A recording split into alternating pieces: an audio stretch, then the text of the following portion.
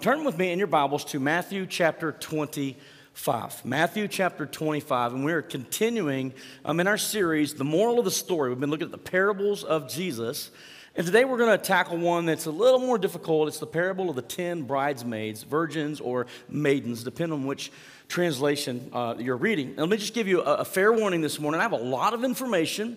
I'm pretty passionate about what I'm going to share today.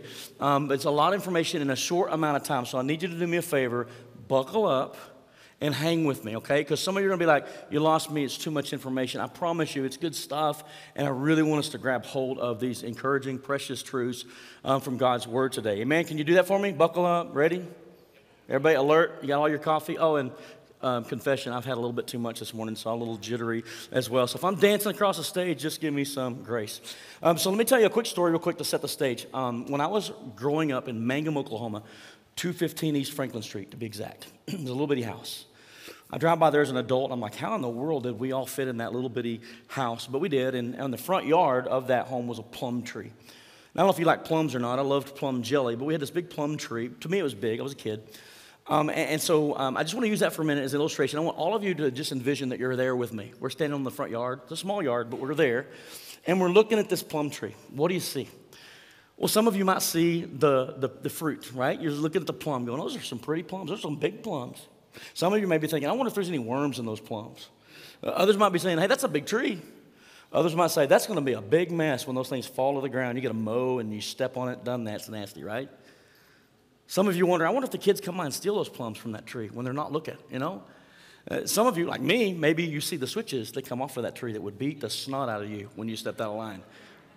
The point I'm making is we have these different perspectives and these different interpretations of what we see and what we approach, right? And so we see many different things, different experiences kind of give us a different view of what it is that we're looking at. And the same thing is true with Scripture, especially the parables.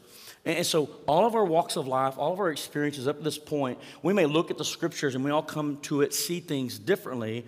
And that's okay, but I want to just caution us that when we approach Scripture, especially the parables, that we're careful not to try to put too much into it, right? That we don't try to, everything's got to mean something, symbolism and all that stuff. Usually in the teachings of Christ, the big idea or the moral of the story, if you will, is much more simple. It's maybe one or two big points. And so I want us to make sure that when we're reading through the parables, that we understand that we want to know what the big story is. What is it that he is trying to explain to us through this parable? And so let me also say this. I would ask you, because I know that when you get into the study of eschatology, the study of end times, many people disagree or stand in different areas of agreement on that doctrine. So let me just say this as a church. It's okay to agree to disagree. Amen? Amen?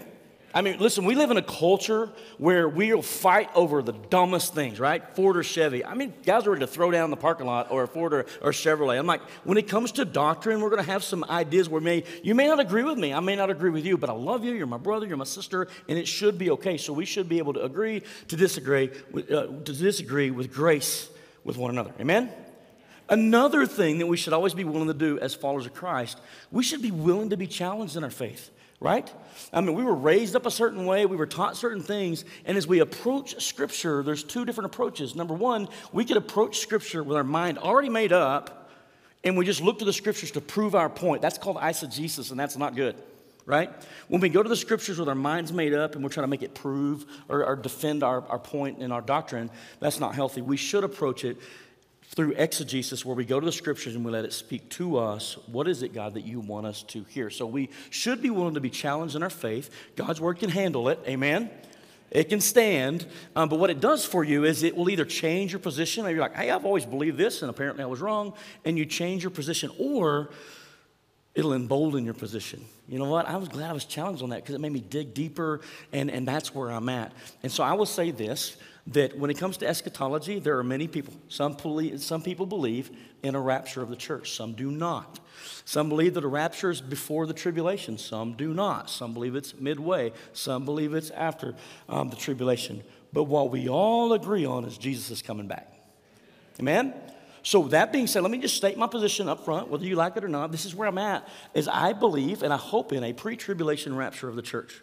Now, I've got friends who say, I just don't see it, brother. And I'm like, I see it and I hope in it and I'm praying for it and you should too. And I hope that I'm right. And my friends will say, I hope you're right too.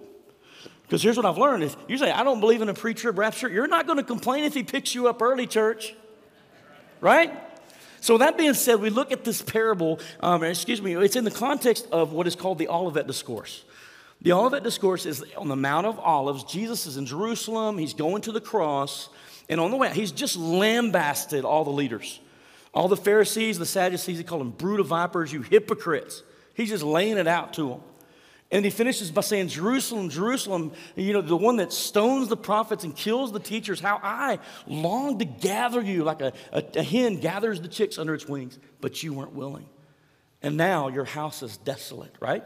He's just said this, and the disciples were with Jesus like, what do you mean? And they point out to Jesus all the temples, the miraculous buildings around. Jesus, check this temple out. It's kind of big, isn't it? Jesus says, I tell you the truth, not one stone will lay on top of another stone. It's all coming down. Naturally, the disciples are going to go, when? Right? So they ask him two questions, and chapter 24 and 25 is this discourse called the Olivet Discourse, where Jesus is responding to those two questions. Number one, when will these things take place, the destruction of the temple? And the second question, what is the sign that will signal your return? Because they absolutely did not question his return. They knew he would return, right? And what is the sign of the end of the age? So Jesus starts teaching. Now, here's where I really wrestled with, and I had to just come to this realization. We live in 2022. We are 2,000 years removed from this teaching of Christ on the Mount of Olives. Jesus has not yet gone to the cross. The church has not yet been born. That's in Acts, right, when the church is born. And so for us, if we try to read these passages with our church filter, y'all, the glasses, we're going to read this, and we're going to be asking ourselves some questions like, hey, where are we at in this? How do we make this fit in our theology? And we're confused because we'll see things. We're like, what's up with the temple? We don't live there, right? The temple will be destroyed. What do you mean that if you're in Judea, flee? We don't live in Judea. We live in Texas, y'all. It doesn't say that there. Pray that your flight is not on the Sabbath. We worship on Sunday. So there's so many things that make it difficult for us to view this. And it's like just you wrestle with it, and it's hard to understand. But when you realize that this was written 2,000 years ago, and the audience was a Jewish audience. It's Jewish-centered, and you take off the church glasses for just a moment, and you put on your Jewish glasses, right? And you look at it in context. And not only through a Jewish filter, but through a Galilean Jewish filter. Why? Jesus was Galilean. The disciples were from Galilee. 2/3 of the ministry in the Gospels happened in Galilee. Jesus spoke their language. Jesus would use things that they would grab a hold of and understand, and so a lot of influence from the Galilean culture is found in scriptures, all right? So when you put on your Jewish glasses and you look at it through that filter, much more of the things that I struggled with in the past start to make sense. In fact, almost all of it does. I got one area that I'm still struggling with, which is not a point of the message today, but it's just what I'm saying is so much more makes sense. Are you with me so far? All right, so in chapter 24, Jesus is teaching what we believe is the Great Tribulation period. And if you want to do this later, go home and grab your Bible, Revelation chapter 6. And when it talks about breaking the seals open, and you parallel that with chapter 24 of Matthew, you'll see a lot of parallels there that are going on. So we look at this and say, this is obviously Jesus is talking about the end times, the time of the Great Tribulation. And then you get to chapter 25, and he tells the parable. Okay, so now I've heard preachers that'll preach the parable as though it's to the church. And I've heard them say, no, this is not the church. And after much, much study and listening to a bunch of people, reading a bunch of people, I've come to the conclusion, I don't know. I'm playing. I'm only playing. So here's what I believe. I really still believe in chapter 25, this is not speaking of the church, but it's still speaking of those in that time after the tribulation. Let me show you why. Verse 25, let's go ahead and read the parable real quick, okay? Then the kingdom of heaven will be like 10 bridesmaids who took their lamps and went to meet the bridegroom. 5 of them were foolish and 5 were wise. The 5 who were foolish didn't take enough oil for their lamps, but the other 5 were wise enough to take along extra oil. When the bridegroom was delayed, they all became drowsy and fell asleep. At midnight, they were roused by the shout, "Look, the bridegroom is coming. Come out and meet him." All the brides, things in your name, he says from them, "Depart from me, you workers of iniquity. I never knew you." Not that I once knew you, but I never knew you. And so there's a time coming when that will be exposed, the differences between those who profess and those who are genuinely believers in Christ. So there's the similarities and the differences. All right. Another one that is interesting is the bride the bridesmaids had the oil. The 5 foolish ran out and they said, hey, give me some of your oil. Their response in verse 8 was, 9, but the others replied, we don't have enough for all of us. Go to the shop and buy some for yourselves. And so, practically speaking, it would make sense that they do the selfless thing and say, hey, let's share some of my oil with you so that you have enough and I have enough. But that's not where the parable is going. It's teaching us a spiritual truth, and that is our readiness cannot be transferred to someone else. Right? Their readiness could not be transferred to someone else. In the same way, when it comes to Christianity in this age of grace, our faith cannot be transferred to other people. Don't you wish it was? Because if it was, let me tell you what I would do. I place my faith in Christ, and I have this just confidence that he is able to do what he's told me he would do. And guess what? I'm going to get my family in on the family plan. Right?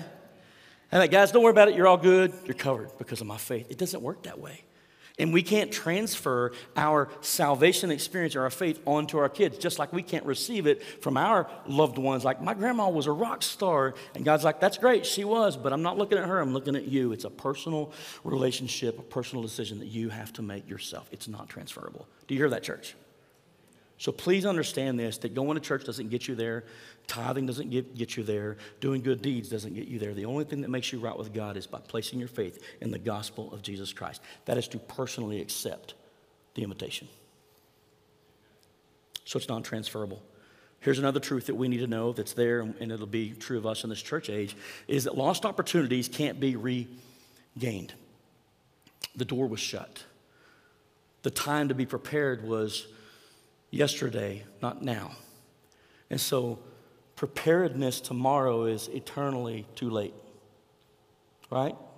Tomorrow's preparedness is eternally too late, and so the time to prepare is now, because there's an opportunity that will close, and once it closes, it will not be regained. There's not another opportunity. And so he warns them, hey, listen, the door was shut, signifying that it will not be open. You're locked out. And they're like, open the door. And he says, I don't know you. There's a close to that time and the tribulation, and the door will be closed. The same thing is true of the church age. We know not the time, the day, or the hour, but we know that one day it's all going to close. It's coming to an end. And once that day is closed and that door is closed, the opportunity from there forward is not the same, right? And we, following eschatology, we feel like that after the rapture of the church, there's a time of tribulation, and so you reject it now, you'll spend a time through the tribulation. And that's not going to be an easy cakewalk. So for you, me, for all of us, it would benefit us to say, you know what? Today is the day of salvation. I trust in him today. Amen? So lost opportunities can't be regained. When that door is shut, it's too late. And the warning that he gave them, I think, is also true of us that are here in the gospel today. So you too must keep watch, for you do not know the day or the hour of my return. So what is the moral of the story? It's really simple. Be prepared. Keep watch. Be ready. For us today in the church age, the same thing is true. It's like, hey, we are ready. We need to keep watch. Be vigilant, because Christ will return. Let me give you a couple statistics. I think this is so sobering, and I feel this just weight for us today in our generation, and in this urgency to reacquaint people with the truth that Jesus is going to come again. And here's why. Some of the research I saw in, I think it was Barna, it was Lifeway, and the Pew Research, they did some different surveys, and in that they discovered that 80% of the people surveyed no longer believe that the Bible is the complete Word of God. Did you hear that? In our culture today, 80% of the people don't believe that this is the complete Word of God. It doesn't mean that they reject it totally. It just means that it's not sufficient. There's probably some other books that we could put with it, because it's not all truth. And the Word is all truth. But 80% today polled said that they didn't believe that the Bible is a complete Word of God. That's a problem, isn't it, church? Here's another one that's even more sobering. He said he asked them directly the question, do you believe the world will end in your lifetime? When I was a kid, it felt like that was just a common knowledge with everybody. It didn't matter. They're like, oh yeah, it's going to come. It's going to. I don't know how, who, what, and all that stuff, but we know the world's going to come to the end. This poll was asked, and they said, do you believe that the world will end in your lifetime? Over 80% said no. Now, the reason that's a big deal, 2 Peter 3:4 says, most importantly, I want to remind you that in the last days, church, hello, we're here. Scoffers will come, mocking the truth, That's not all the truth. They'll mock the truth and following their own desires. They will say, what happened to the promise that Jesus is coming again? My grandpa was talking about that. My grandma was talking about that. He didn't come then, right? They're scoffing. What will happen? He says, from before the times of our ancestors, everything has remained the same since the world was first created. Peter said that's what it would be like in the last days. I think we're there, church.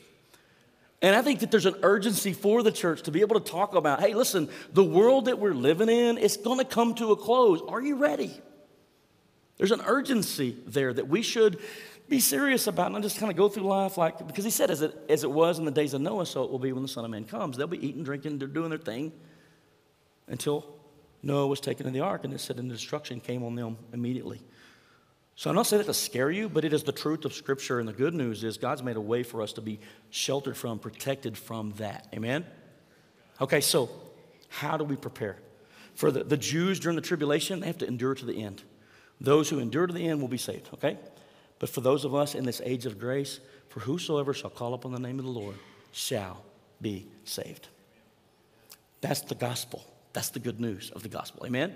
So listen, how do we prepare? We place our faith in Jesus. That's why you hear us say all the time, the most important decision you make in life is what do you do with the gospel of Jesus Christ? So watch this, church. This should get you encouraged. When you say, Jesus, I trust you. I repent of my sins. I believe that you're the Son of God, that you died on the cross and was raised on the third day. And I'm trusting in you for salvation, to make me right with God. Jesus, the bridegroom, stands before the witnesses at the gate. And he opens the covenant, his father, and he says, here's the conditions of the covenant. Will you honor this? And Jesus says, done deal. Fulfilled. And for us, it's a new covenant, right? It's a new covenant, and he says, yes, I'll honor that. He's given a very costly dowry. What was that price that Jesus paid? His life, his blood. He gave it all to purchase us as his own bride in his possession, right? He even gave us gifts. So while we're waiting for his return, that we would think of him and see his love for us as we look at the gifts that he's given us, the gifts of the Holy Spirit, that we can just operate in those until he returns again. How cool is that? And Jesus takes the cup. Listen, he offers that cup. And up until that point, before we say, yes, Lord, I mean, he's given the invitation, and he extends the cup to you. And the question is, will you drink from the cup? Because at that moment, you're in control. There's some free will here. It's like he does all this and prepares. He sets it up beautifully, and then he says, okay, now it's your turn. Will you be mine? And you can choose to reject the gospel, or you can choose to accept the gospel. So when we accept Christ, it's like we sipped the cup, and that solidified the covenant between the groom and the bride. Church, that gets me stoked. You know why? Watch this. Is Jesus coming back? That's not the question. Why is he coming back? Because I'm his bride. I sipped the cup. Have you sipped the cup? Then the encouragement for you today would be this. Hey, my beloved is coming back. One day, he's coming back for the church. We're in that betrothal period where we're waiting for the bridegroom to return. And church, he's going to return. And will he find us ready? The way we're ready is by placing our faith in Christ Jesus. When we do that, folks, listen, let me tell you, this is so cool. The Holy Spirit is what? A guarantee. Paul said in 2 Corinthians 5:5 and 2 Corinthians 11:2, God has identified us as his own by placing the Holy Spirit in our hearts as the first installment that guarantees everything that he has promised. John 14, he said, do not let your hearts be troubled. You believe in God, believe also in me. In my Father's house, there's many rooms. If I go, he said, I'm going to go there and prepare a place for you as the bridegroom, right? And if I go and prepare a place for you, I will come again to receive you to myself, that where I am, in my Father's house, there you will be also. Isn't that cool? Church, what a beautiful picture in that Galilean wedding of the commitment and the communion between. In fact, we're going to observe communion in a couple weeks. Every time we lift that cup, do you know that that confirms the new covenant between the bride and the groom? How cool is that? And so let me, one more passage and then we'll close. One of the very popular ones that's used in the rapture of the church, and some say, no, that's not really the rapture of the church, but listen to what he says. So those that have placed their faith in Christ, they are the bride of Christ. And so they had zero doubt, the Galileans, the disciples had zero doubt that Jesus wouldn't, or that they knew he would come back. They were absolutely convinced Jesus is coming back. They believed him. There's no doubt. He was using that imagery of a Jewish wedding. He's got to come back for the bride. Right? He's betrothed, he's promised, so he's got to fulfill that promise. He's coming back. So then, in the process of time, some of the believers were dying.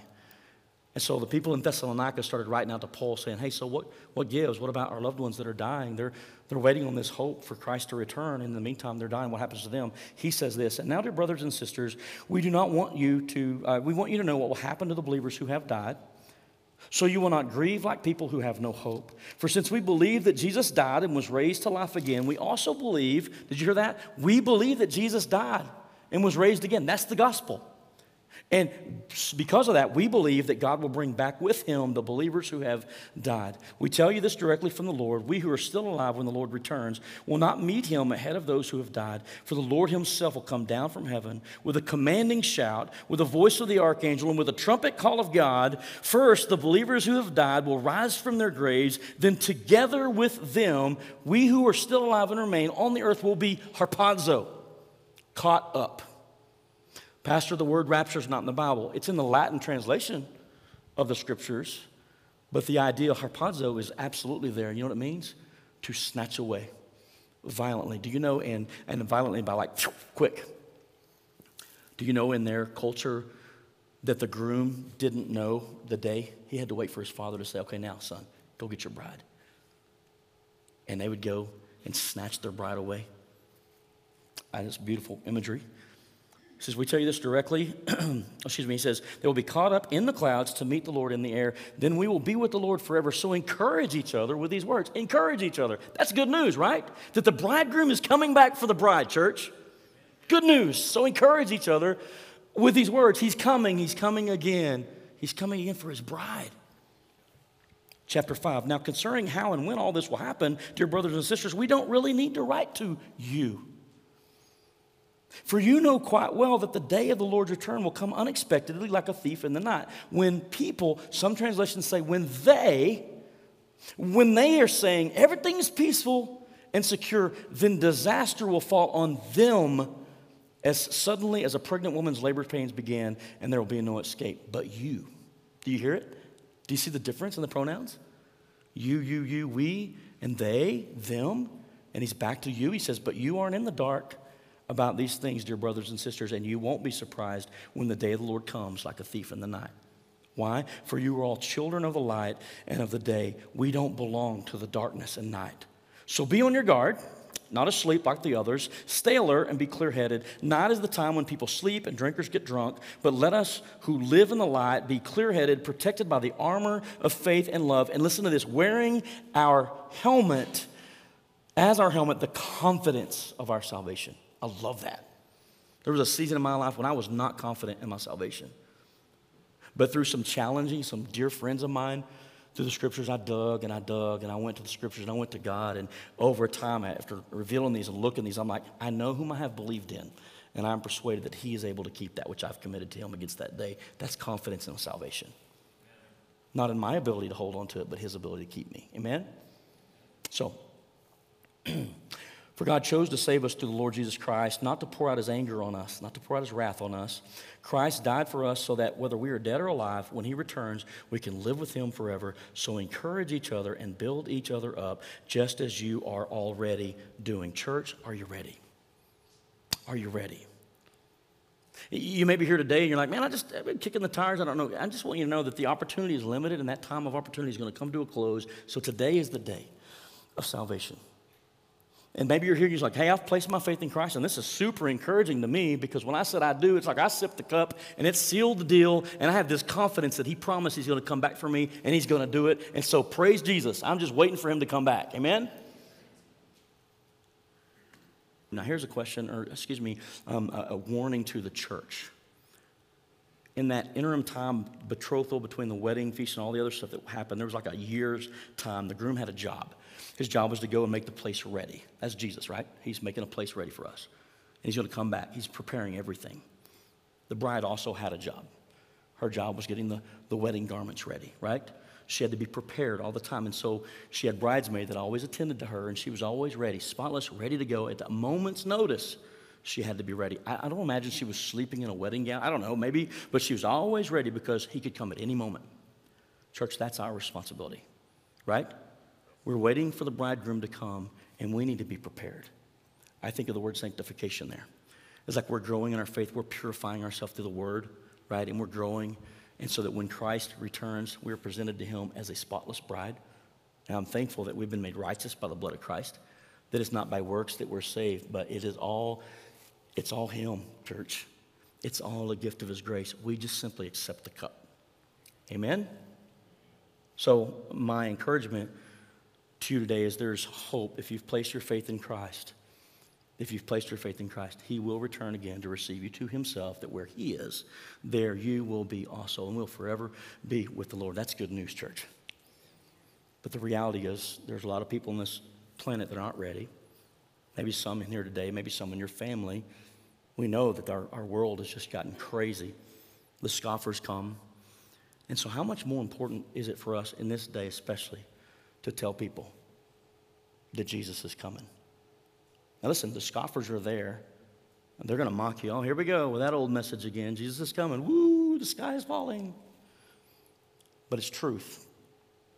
It's coming, and we need to be talking about it, church. Amen? Are we ready? Father, we thank you for your word. We thank you for the challenge in your word.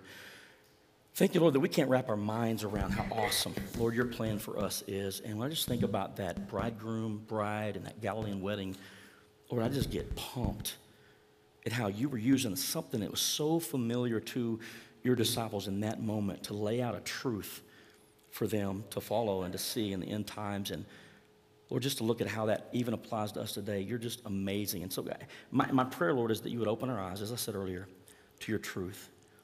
Father, that we would respond to your invitation, for whosoever shall call upon the name of the Lord, you said, shall be saved. Lord, you do give us a free will, the choice to reject or accept your offer of salvation. And I pray that today everyone in this room has accepted that offer. Lord, but if they're here today and they've not, I pray that they would sense the urgency. I pray that they would sense the imminent return of you coming back for them and for your bride. And so I pray, God, that today would be the day of their salvation. Lord, the rest of it, we leave it in your hands. We don't have it all figured out. I'm not a theologian. I'm not a scholar. But God, I trust you and your word. And I trust your promises most of all. And so I thank you for the promise that you will return for those that are a part of your bride, the church. And Father, all I can say is to you and you alone belong all the glory. So Lord, would you just please encourage us today in our faith? Help us to sense the urgency and to respond to you however you may want us to respond. I humbly ask it in Jesus' name. Amen.